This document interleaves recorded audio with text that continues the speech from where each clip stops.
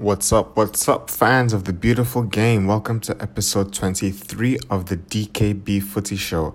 I am your host, David Ballat, and I am excited to be back again to discuss what was another exciting week of football action.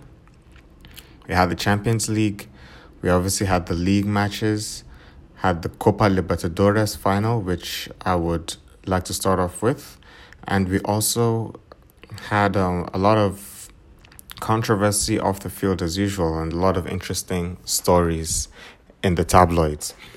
But yeah, without further ado, let's start off with the Copa Libertadores before I get to the Champions League.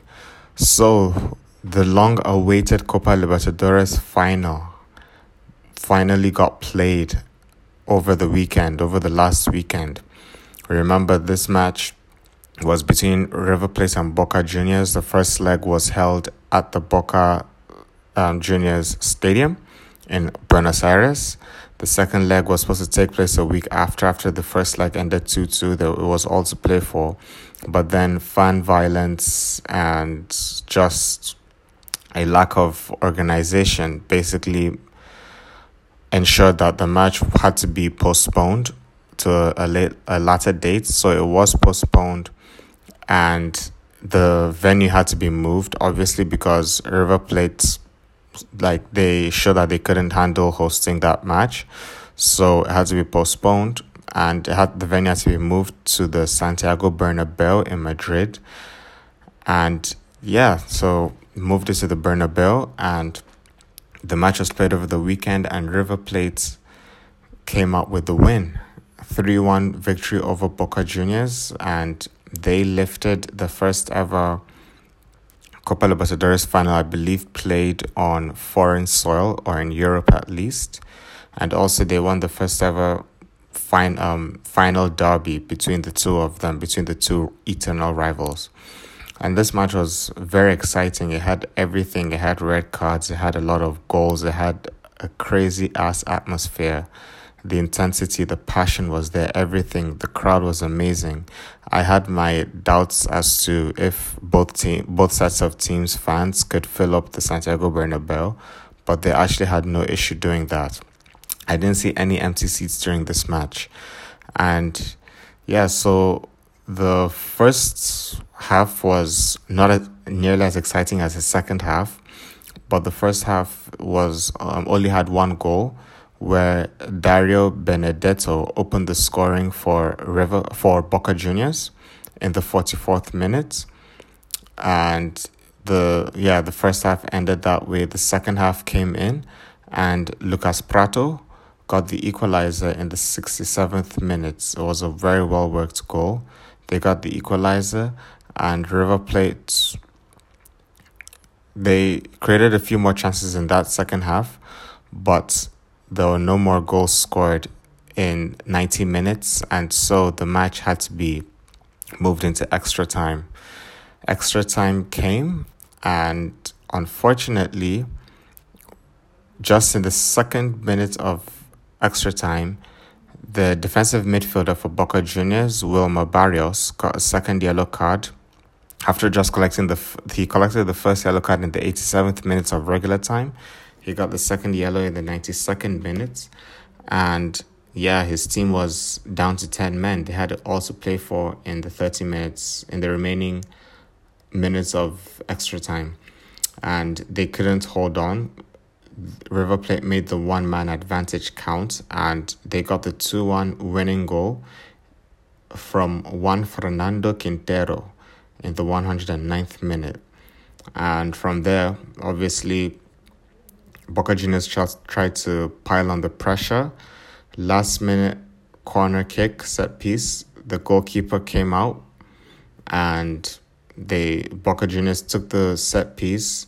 A River Plate defender headed it out, and luckily the ball landed in the feet of another River player, and they passed the ball, got the counter attack, and Gonzalo Nicolas Martinez had an empty goal to slot into to make it 3-1 and to hand River Plate the Copa Libertadores final.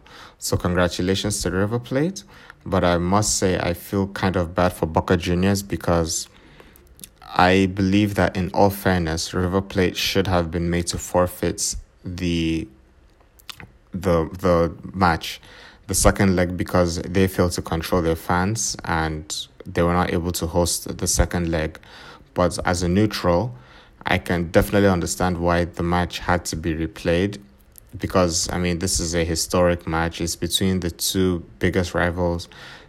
Some say the biggest rivalry in world football. It's also the last two-legged final for the Copa Libertadores. So it would have really been a shame if it had ended in a forfeit. So I'm glad to see that it was replayed, but I'm sad for Boca because they lost. Yeah, they could have done better, but unfortunately for them. But congratulations to River Plate. They are the Copa Libertadores champions. So now over to the Champions League, which was just concluded. This was just concluded yesterday. The round of group stage matchups have been concluded. That was match day 6. So I will start off with the standout results from the last matches of the group stage. So Liverpool 1, Napoli 0. Liverpool secured their place in second place in the group and qualifying for the round of 16 as they defeated Napoli 1-0 at Anfield. It was thanks to a Mohamed Salah goal in the 34th minute, a very well taken strike. I mean, the amount of the footwork he had to put in, the dribbles, the way he turned away from Koulibaly, arguably the best centre-back in the world, or at least the best of the upcoming centre-backs. And the cool right-footed finish at the near post, I think it was even between Ospina's legs into the goal. And it was well-deserved because Liverpool had been pressing Napoli from the get-go. I think Napoli had a few chances for like maybe a good counter-attack, but they fluffed their lines and Liverpool were rightly ahead. And I know this game ended 1-0, but that was definitely not an accurate reflection of how the game actually went because Liverpool dominated this match. Napoli really didn't create any clear-cut chances. The match could have easily been 3 or 4-0 if not for the fact that Mane didn't have his shooting boots on. Mane missed so many chances as he has been doing this season, in all honesty. I think he's starting to really be the weak link, in my opinion, in this front three. And he should be careful because Shaqiri is there. Shaqiri could definitely take his place because the chances Mane missed were ridiculous. We're talking clear-cut chances. Some were open net and he missed them all. Very, very disappointing for him.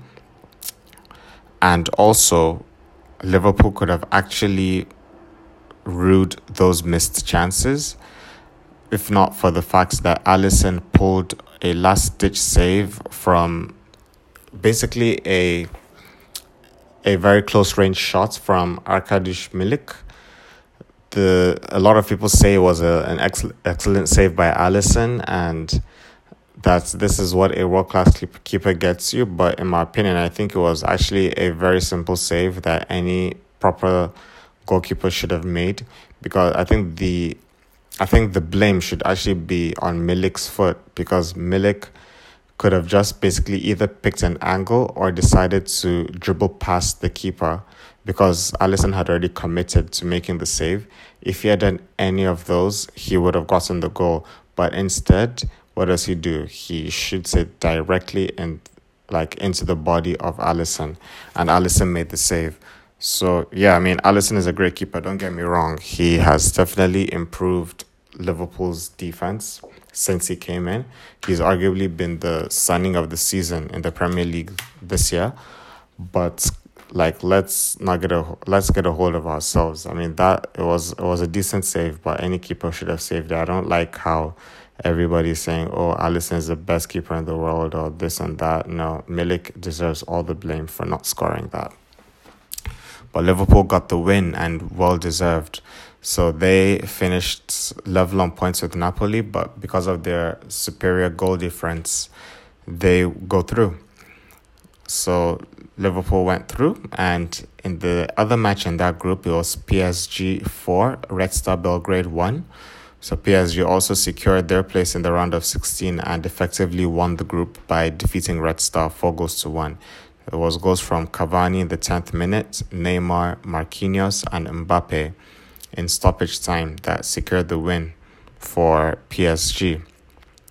And the other standout match from this group of fixtures was Barcelona 1, Tottenham Hotspur 1. Tottenham Hotspur also clinched their place in the round of 16, courtesy of that 1-1 draw against Barcelona. It was a very well contested match. I had said last week that they should have just been praying that Messi would be rested because of the fact that Barcelona had already won the group. And he was. It was basically a second string team that was fielded for Barcelona against Spurs. The likes of Munir was striking. Messi didn't play, Busquets didn't play, and Spurs took advantage of that. It didn't look like they were going to be able to, though, because they conceded the first goal in the first half very early in the seventh minute, and it was scored by Ousmane Dembele, and a ridiculous goal. He's the one who basically got possession along the halfway line. He stole the ball from a Spurs defender, I can't remember who, but he stole the ball. He went on almost like a 40-yard run, basically sprinted up. He cut past Vertonghen, I believe, who tried to come in with a slide, and he expertly finished it. This guy is just quality. That was definitely the standout goal of the week. He got that goal despite all the off-field issues he's had. Also reports of him showing up 2 hours late for training, 2 whole hours. I mean, this guy is just class. He's just I don't want to use class because you don't do that as a football player and be called class, but he has so much quality and potential, and he showed it in this match, as he has shown throughout this season. And yeah, it looked like Spurs were going to be knocked out, but they came back strong in the second half. They created a lot of chances in the second half. They were the better team. And finally, they got the breakthrough in the 85th minute, courtesy of Lucas Moura from a Harry Kane assist. He made it 1-1, and the match ended that way. And yeah, Spurs made it through. And they only made it through because Inter Milan fucked up at home and were not able to defeat PSV. The match ended 1-1 against PSV. They actually conceded first in the 13th minute from Herving Lozano, and it took up until the 73rd minute, courtesy of a Mario Icardi header, for the game to be drawn level, but they failed to get the winning goal and they were knocked out.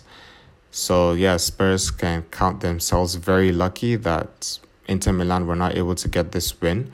But overall, I would say, based on the performances of each team in this group throughout the whole group stage, I would say Spurs and Barcelona were definitely the best two teams in the group on performances, not just because they had the better players. I mean, Spurs should have beaten Inter Milan at the San Siro. They should have defeated PSV in the Netherlands as well. They lost the game against Inter and they drew the one away from home against PSV. And Inter Milan as well. I mean, Inter Milan were very fortunate to defeat Spurs. As I just said, they didn't deserve that win. And they're not really that great a team, to be honest. So I'm glad to see that Spurs qualified because they are the better team. Yeah. So next we had Monaco 0, Borussia Dortmund 2.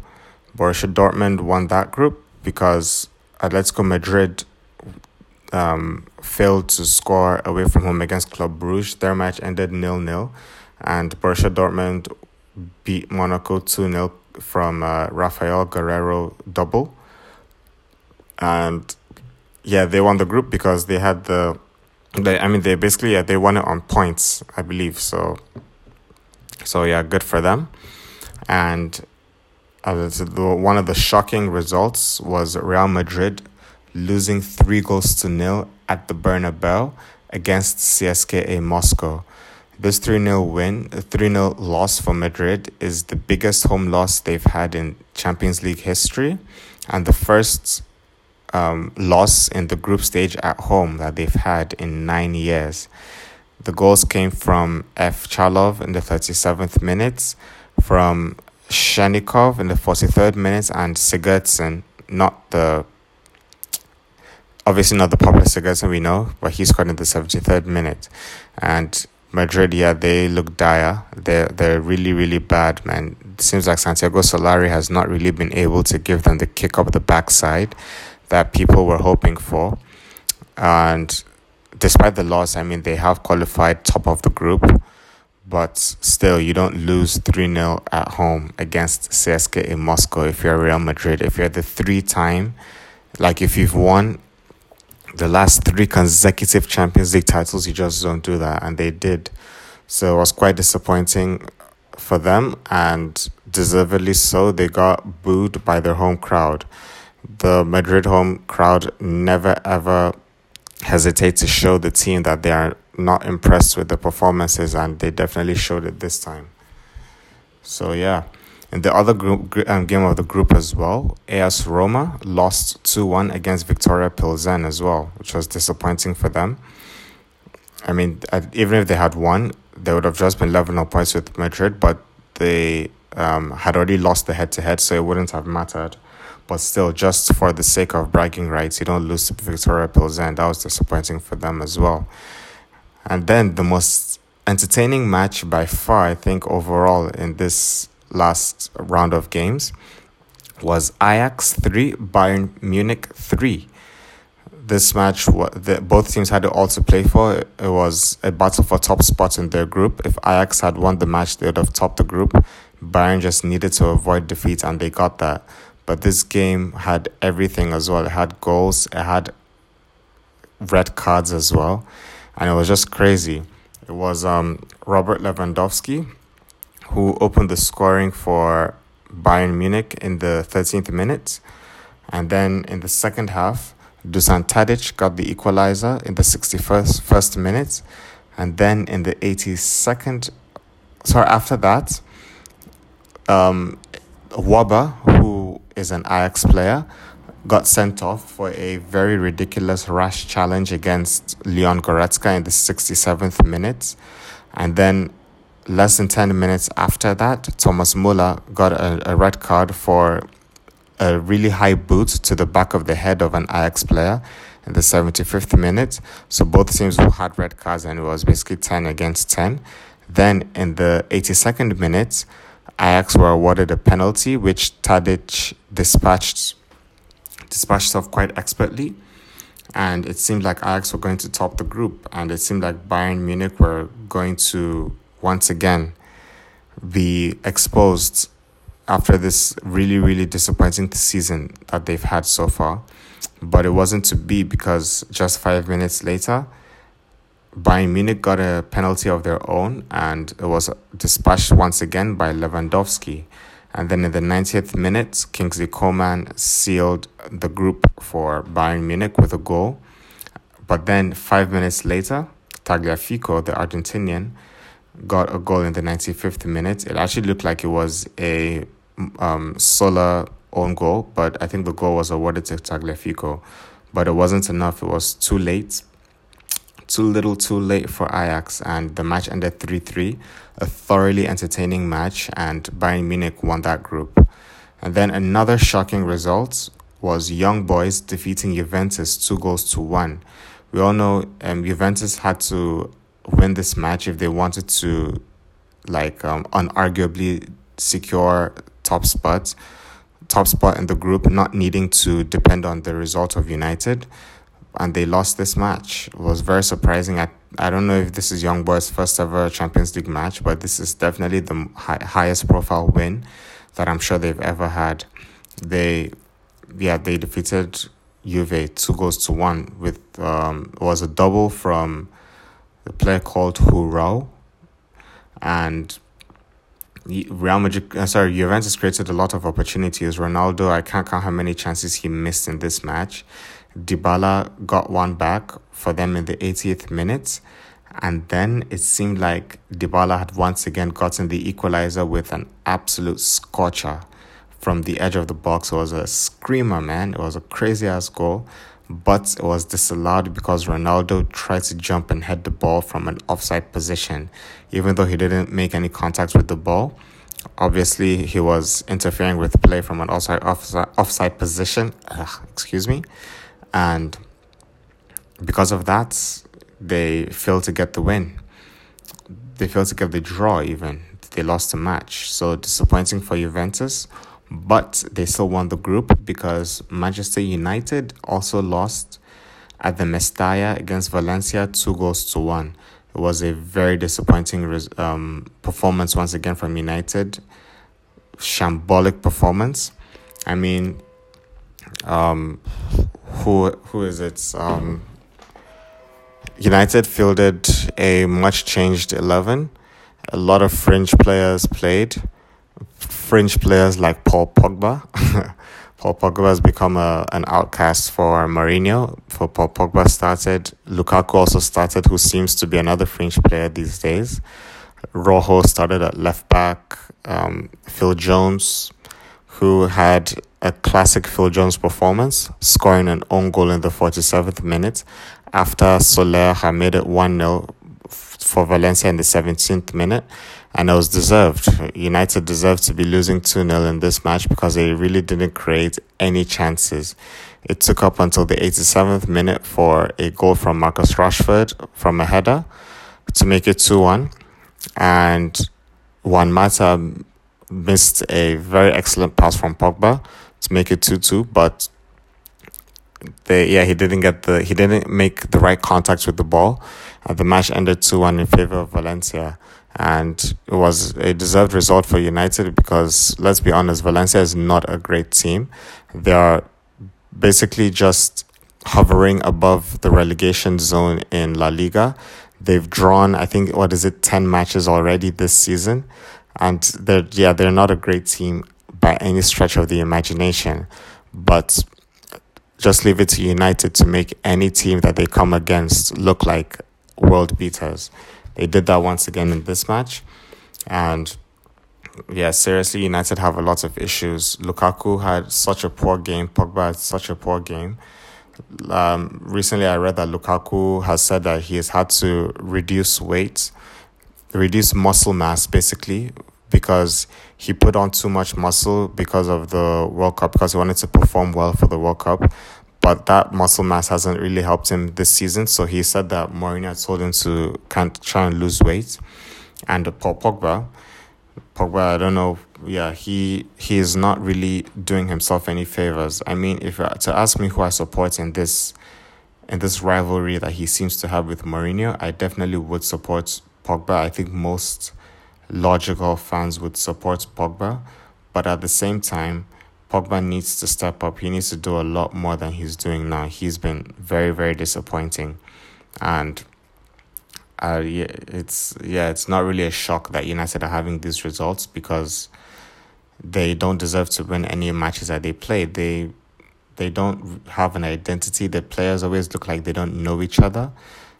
Players don't know their roles in the team, and it's just such a toxic atmosphere in United. It's so bad. A lot of pundits have been suggesting that it might be time for both Mourinho and Pogba to leave the team so that the club has a fresh start. And increasingly, it's looking like a more and more valid argument. I mean, I'll never argue against Mourinho getting sacked. I've been saying he deserves to for a long time now.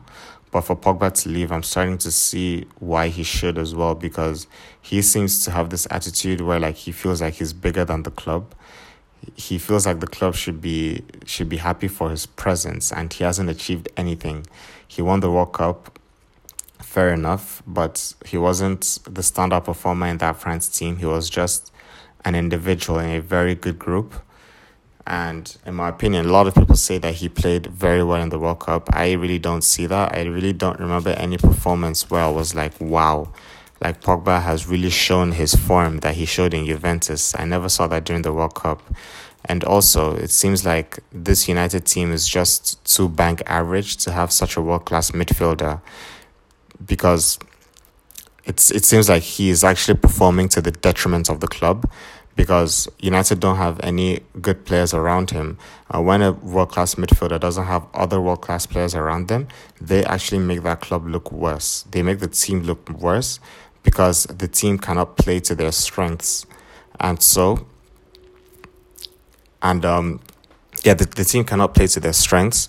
So because of this, it's like the world-class players like Pogba, he just looks like a passenger in the team. He just looks like a luxury player that the team cannot afford to have, basically.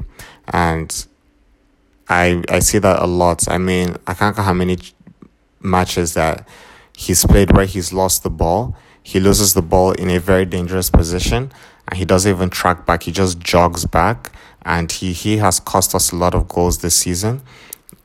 Also, a lot of times where he doesn't track back, he doesn't make tackles, he just stays in attack, and he I don't know. I think he, honestly, I don't want to say has to go, because I'm a huge fan of Pogba. I like Pogba a lot. I think he can be one of the best midfielders, not of his generation, but of all time. He has that potential to be one of the greatest midfielders that the game has ever seen.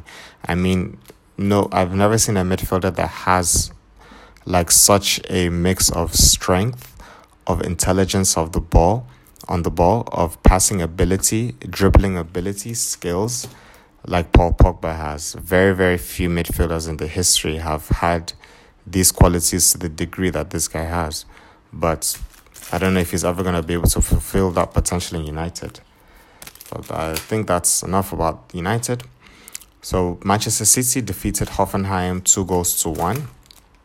They needed at least a draw, I think, to secure top spot, because Lyon had a head-to-head advantage over them. So if Lyon had gotten a win and City had lost, they would have been second in the group.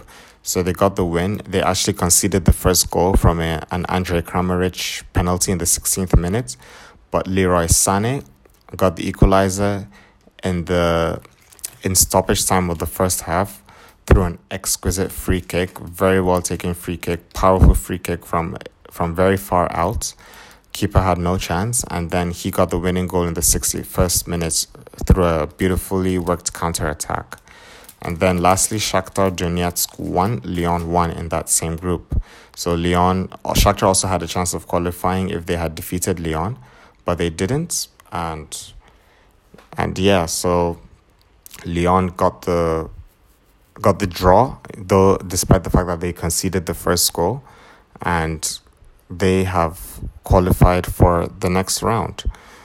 So it seems, though, that the knockout phase is going to be very, very tough for the English teams, apart from Manchester City, because we had Liverpool, Spurs, and United all finishing second, and they've all got potentially very, very tough fixtures in the second round, in the knockout phase. Because just give me 1 second, I will basically do a rundown of the potential opponents that the three English teams have to face. But it's definitely going to be tough for them, because all of the best teams in Europe all won their groups. And I think United are going to be the most disappointed, because we had all expected Juventus to defeat Young Boys, and they didn't. They lost to Young Boys. So if United had actually maybe fielded their best team, who knows what could have been the results.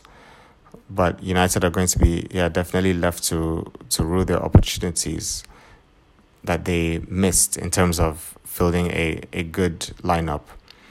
But first of all, let me just give a rundown of the group. So Group A, Borussia Dortmund won that group with 13.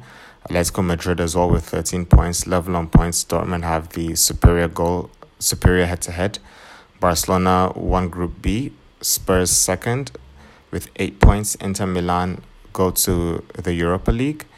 Club Brugge goes to the Europa League from Group A. Then Group C, PSG won the group with 11 points. Liverpool with 9. Napoli with 9, but they're out. They go to the Europa League. FC Porto won Group D with 16 points. Schalke with 11. Galatasaray with 4 points. They go to the Europa League. Bayern Munich won the group Group E with 14. Ajax are through with 12 points. Benfica goes to the Europa League. Manchester City won Group F with 13 points. Lyon with 8 points. And Shakhtar with 6. Shakhtar are on their way to the Europa League. Group G, Real Madrid won the group with 12 points. Roma 9. And Victoria Pilsen 7 points go to the Europa League. And then Juventus won the Group H with 12 points. Man United with 10. And Valencia on 8 points go to the Europa League. And also, so yeah, let's talk about the potential teams that Liverpool, Spurs, and United could potentially face. So they could either face Borussia Dortmund, they could face Barcelona, except for Spurs. Spurs cannot face Barcelona because they're in the same group, but Liverpool and United could face Barcelona. They United and Spurs could face PSG. Liverpool won't because they're in the same group. They could face FC Porto, who I'm sure all of those teams will be begging the heavens to get when the draw is done. They could all face Bayern Munich. Bayern Munich are definitely always a tough opponent, but this season, if there was any season where they would feel most optimistic about beating Bayern Munich, it would be now.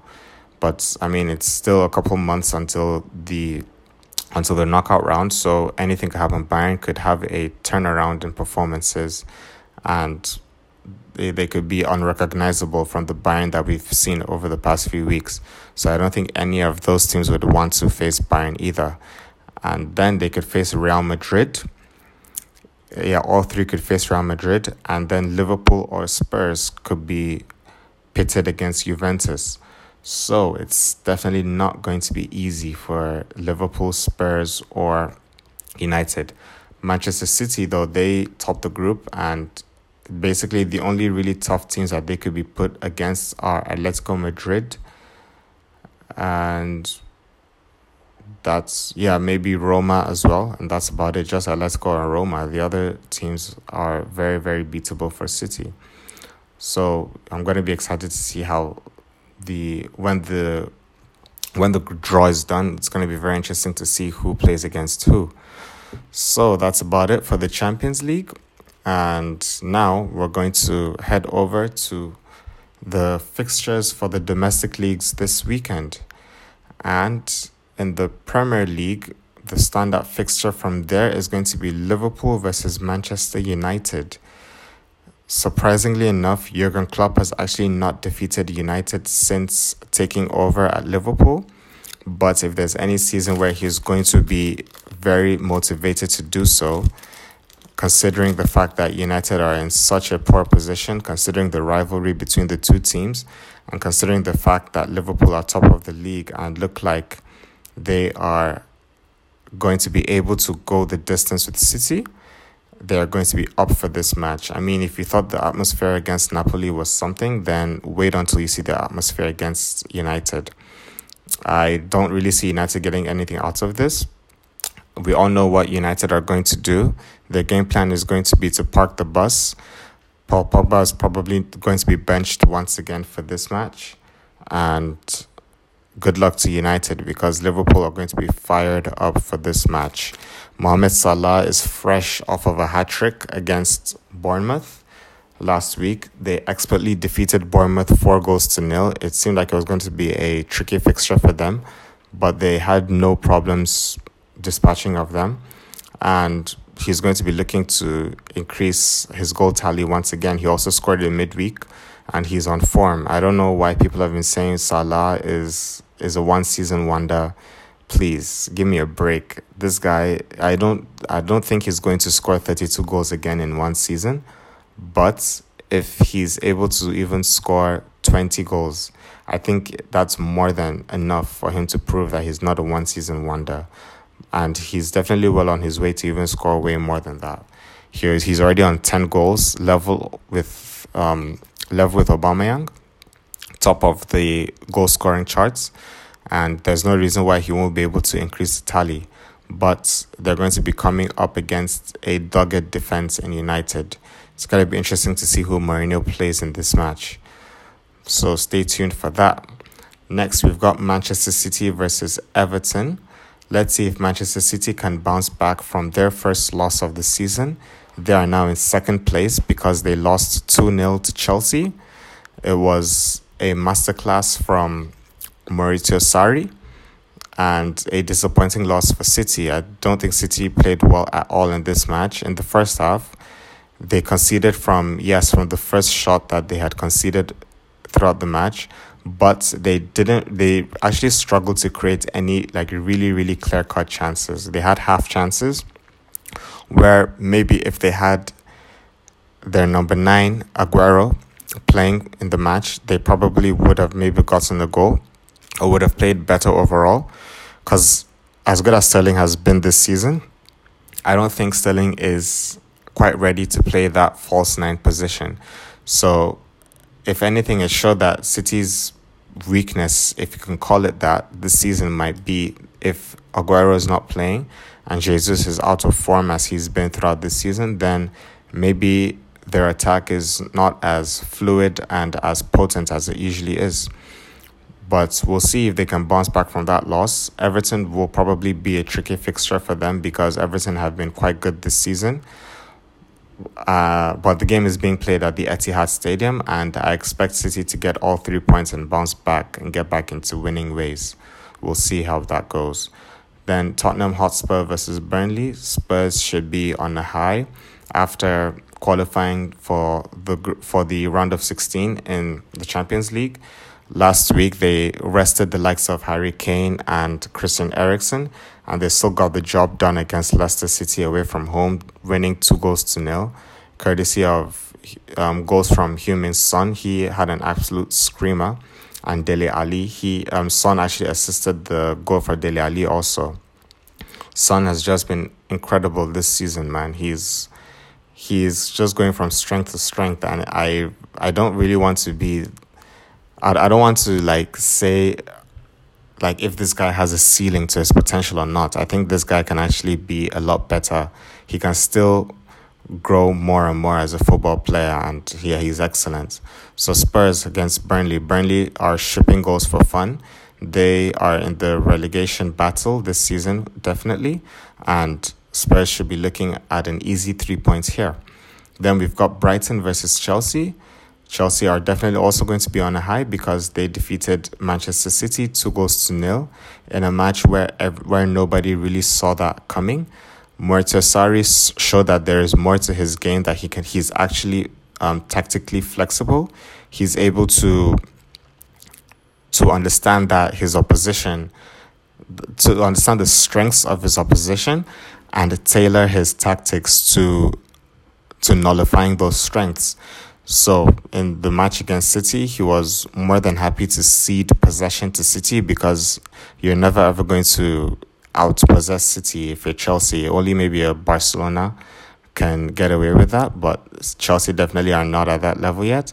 He respected his opponent, and he got the job done. I must say it was a masterclass from Maurizio Sarri because Manchester City just did not look like the fluid attacking force that they usually are. Yes, they controlled possession, but in terms of scoring chances, once that first goal came in from N'Golo Kante in the first half, Manchester City looked stunned and they did not recover from that. And I give Chelsea a lot of props for that win. The likes of Azpilicueta really stepped up their game for that match. And also,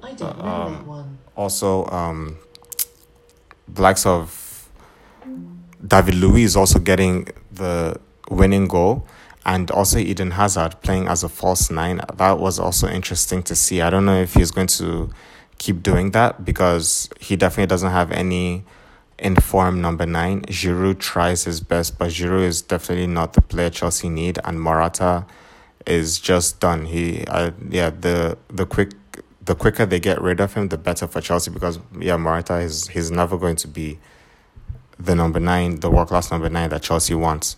So it's going to be interesting to see if he keeps on playing with this system.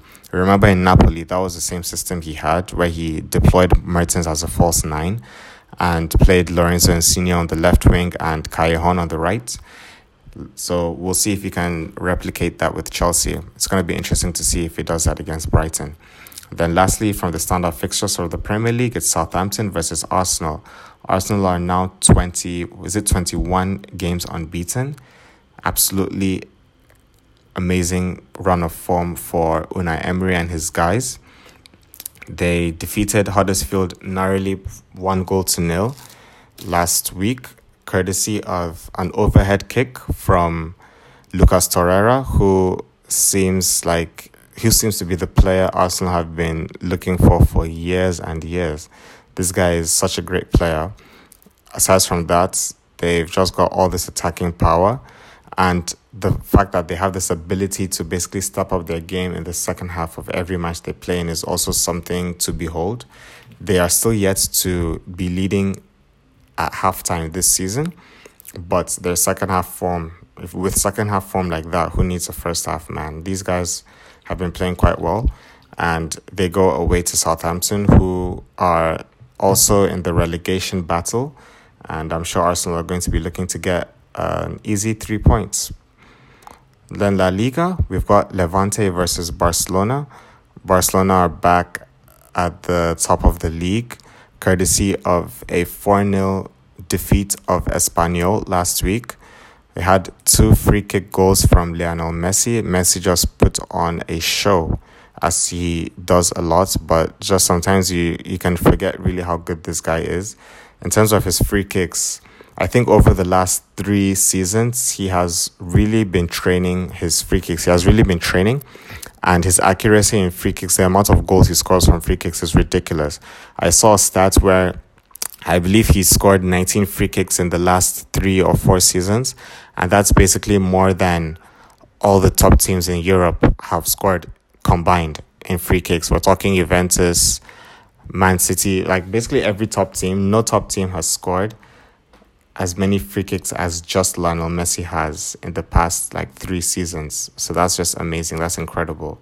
So he got 2 free kicks. Ousmane Dembele got a goal as well, and Suarez got a goal. Suarez is injured now, but I don't think they should have any issue with Messi being in the form that he is. So let's see if Barcelona can stay at the top against Levante.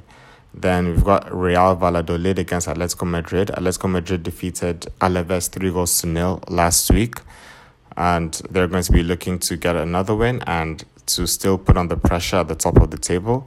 They effectively knocked out Alaves from the top 4, and they are now sitting in 3rd position in the league. Then Real Madrid versus Rayo Vallecano. Real Madrid are now in 4th position. They are going to be looking to bounce back from that dreadful loss against CSKA Moscow, but I think the last place Real Madrid players would want to be is in front of their home fans. I don't think their home fans have gotten that bitter taste out of their mouth from the loss that they had just yesterday. So if they don't want any more whistles from the crowd, they are going to have to put on a display, because I don't think even a narrow 1-0 or 2-0 win is going to be enough to satisfy this hungry Bernabeu crowd. They're going to boo the hell out of their players if they don't get a 3 or 4 or 5-0 win against Rayo. But it is Rayo that they're playing, and that's just the team that you want to be playing against if you want to ship in a lot of goals. Then lastly, we've got Sevilla versus Girona. Sevilla have now had 2 consecutive draws. They drew last week away from home against Valencia after drawing against Alaves, and they're back at home this time around. The last 2 matches were away from home. They're back at home, and they're still in 2nd place in the league, and they're going to be looking to get back to winning ways and continue their title challenge for the season. So hopefully they're able to get that win. Then Serie A, we've got Torino versus Juventus. It's going to be the Turin derby. I don't really know how competitive this derby has been in the past few weeks, but it could be tricky because they always say form goes out of the window in derby games. So I'm sure Torino are going to be looking forward to this match. They are hosting the match as well, so their fans are going to be geared up for the match. And Juventus just lost as well, so they could be a little shaky. And we'll see if they are able to get anything out of Juventus. Then it's Inter Milan versus Udinese.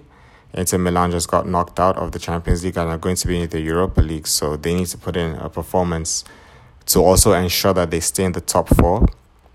And they are currently battling Napoli for second place. I think that's the best they can do. And they're going to have to win this match if they want to continue that. Then we've got Cagliari versus Napoli.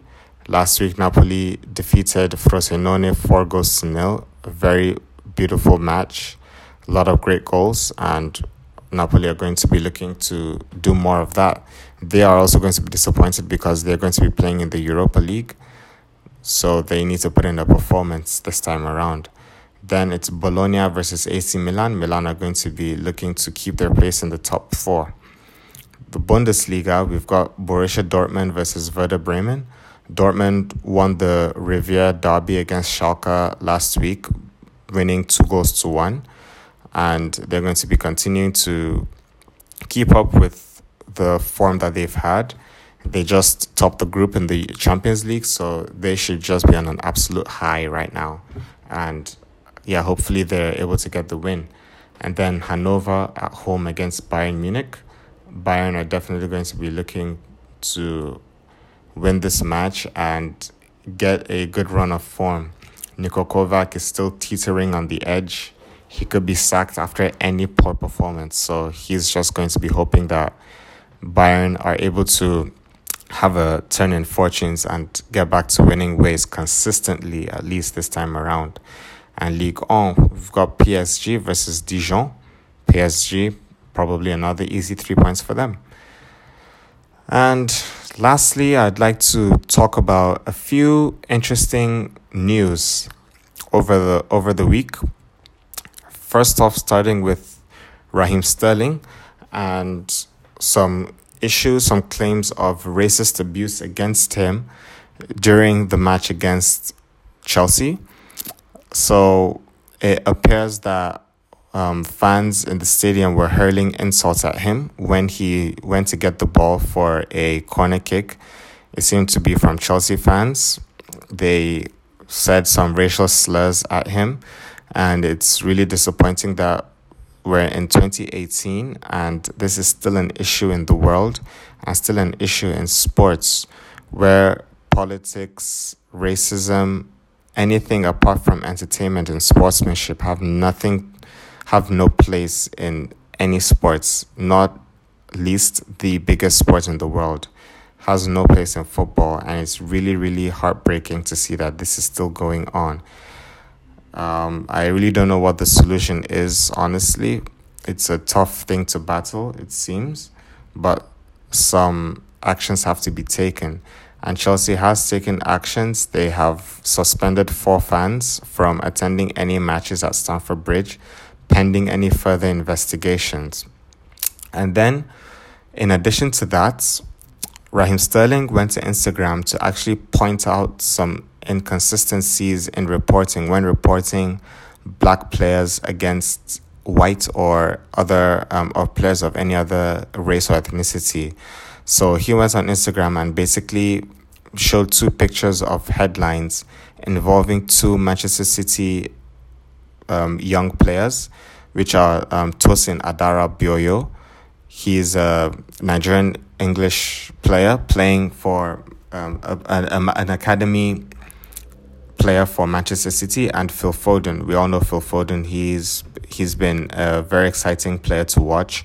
Seems like one for the future. They both seem like they have a lot of potential, but that's not the issue here.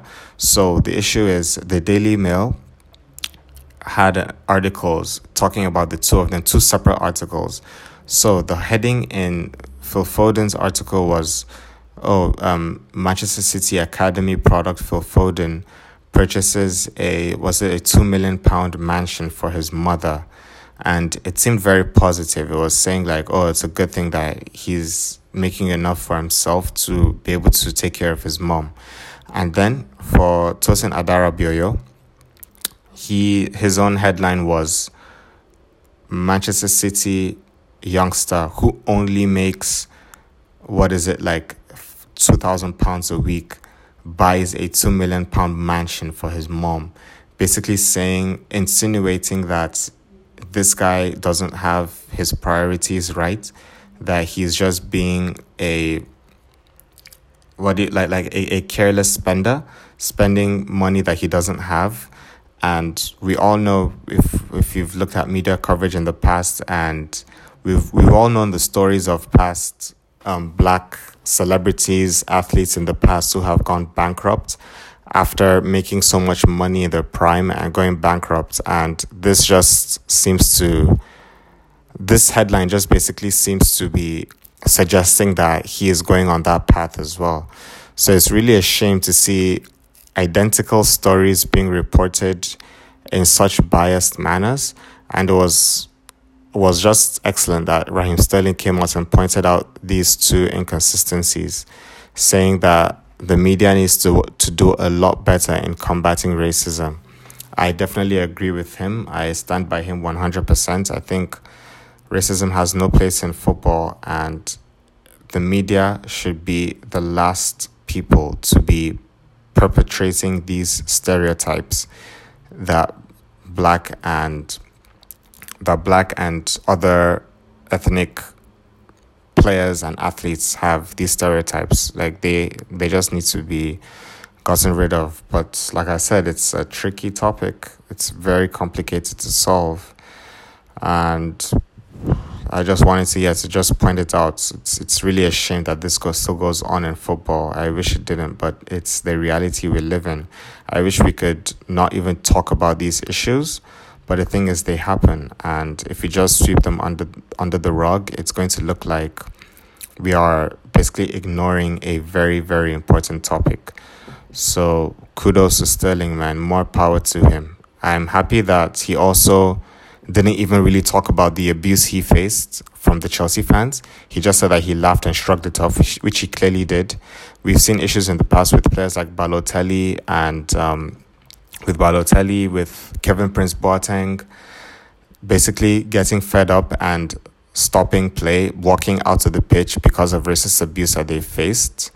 I support these guys in doing that, but I definitely just tip my hat off to Sterling that he continued playing despite the hatred that he was getting. Sad to see, and more strength to him. So another story involved Cristiano Ronaldo, and he gave an interview to Gazzetta dello Sport in which he said that he was basically challenging Messi to come out of his comfort zone and play in another league. He said that Ronaldo, that he's played in Portugal, in England, in Spain, and now in Italy. He continues to challenge himself to come out of his comfort zone and to show the world that he is the great player that he is. And he was saying that Messi should do the same to show doubters that he can also perform in other leagues and outside of the comfort zone of Barcelona, which has been the biggest criticism, if there can be any criticism of Messi. It has been that he's only played for one club, and in the national team he's not really performed to the levels that he has with Barcelona. And he also said that, but he respects Messi if Messi decides to stay, that he doesn't miss Messi. He doesn't know if Messi misses him, but he doesn't really like to be compared to Messi as well. He doesn't want to be compared to any player. He just does his thing. And he also said that he was disappointed to not to have won the Ballon d'Or. He said that he thought he deserved it, but that he would do everything in his power to win it next year. And then the most controversial thing he said was that Juventus is the best team he's played for because the players, all of them, show humility as a group, that they are all happy for one another when they score. And he was like, unlike other teams where particular players are angry when other players score. And I don't think that was really classy from Ronaldo. I don't think he should say Juventus is the best team he has played for, considering how much history he has made with Real Madrid and how much history he also made with Manchester United. I think he should have just either avoided the question or just said all the teams he's played for have been great, and just basically talked about what is so great about Juventus. But it's not good to compare your team to your former teams. That's not classy at all. But yeah, the other things he said, it's up to you guys to judge. I mean, I don't think Messi needs to leave Barcelona to prove anything to anybody, But at the same time, I think the fact that Ronaldo has done it in all these leagues just basically gives him more, should give him more respect as a performer and as a footballer. I think it really says a lot about a player when he's willing to make changes. I mean, some are arguing that Juventus is not really coming out of his comfort zone because he's basically assured to win the league because they've won the last 7 league titles in a row. But we all know he came to win the Champions League, and that is where Juventus have not been so successful. So in that regard, I think he is coming out of his comfort zone. But it's all up to you guys to decide. And then lastly, Zlatan Ibrahimovic is not joining AC Milan after all. AC Milan have come out to say that they are not re-signing their former player. And I'm happy about this because I don't think he does any good going to AC Milan. I think he's just going to impede the progress of the younger players such as Cutrone. And also, I don't really see how he plays well with guys like Higuain on the team. So all in all, I think it's a good decision from AC Milan. Rather go and sign some other young player or even look at Morata. I mean, they should be looking to get Morata. He's out of favor with Chelsea. There are other strikers they can get. So that's good to hear. But yeah, that's all I've got for this week. As usual, I enjoyed talking to you guys about the game we all love. I'm looking forward to the weekend's fixtures, and I will be back again next week. So, to catch me on social media, on Twitter, I am at DKBalat, DKBALAT. On Instagram, at DBalat, that's DBALAT. Thanks for listening, guys. I appreciate it, and I'll see you guys next time. Bye-bye.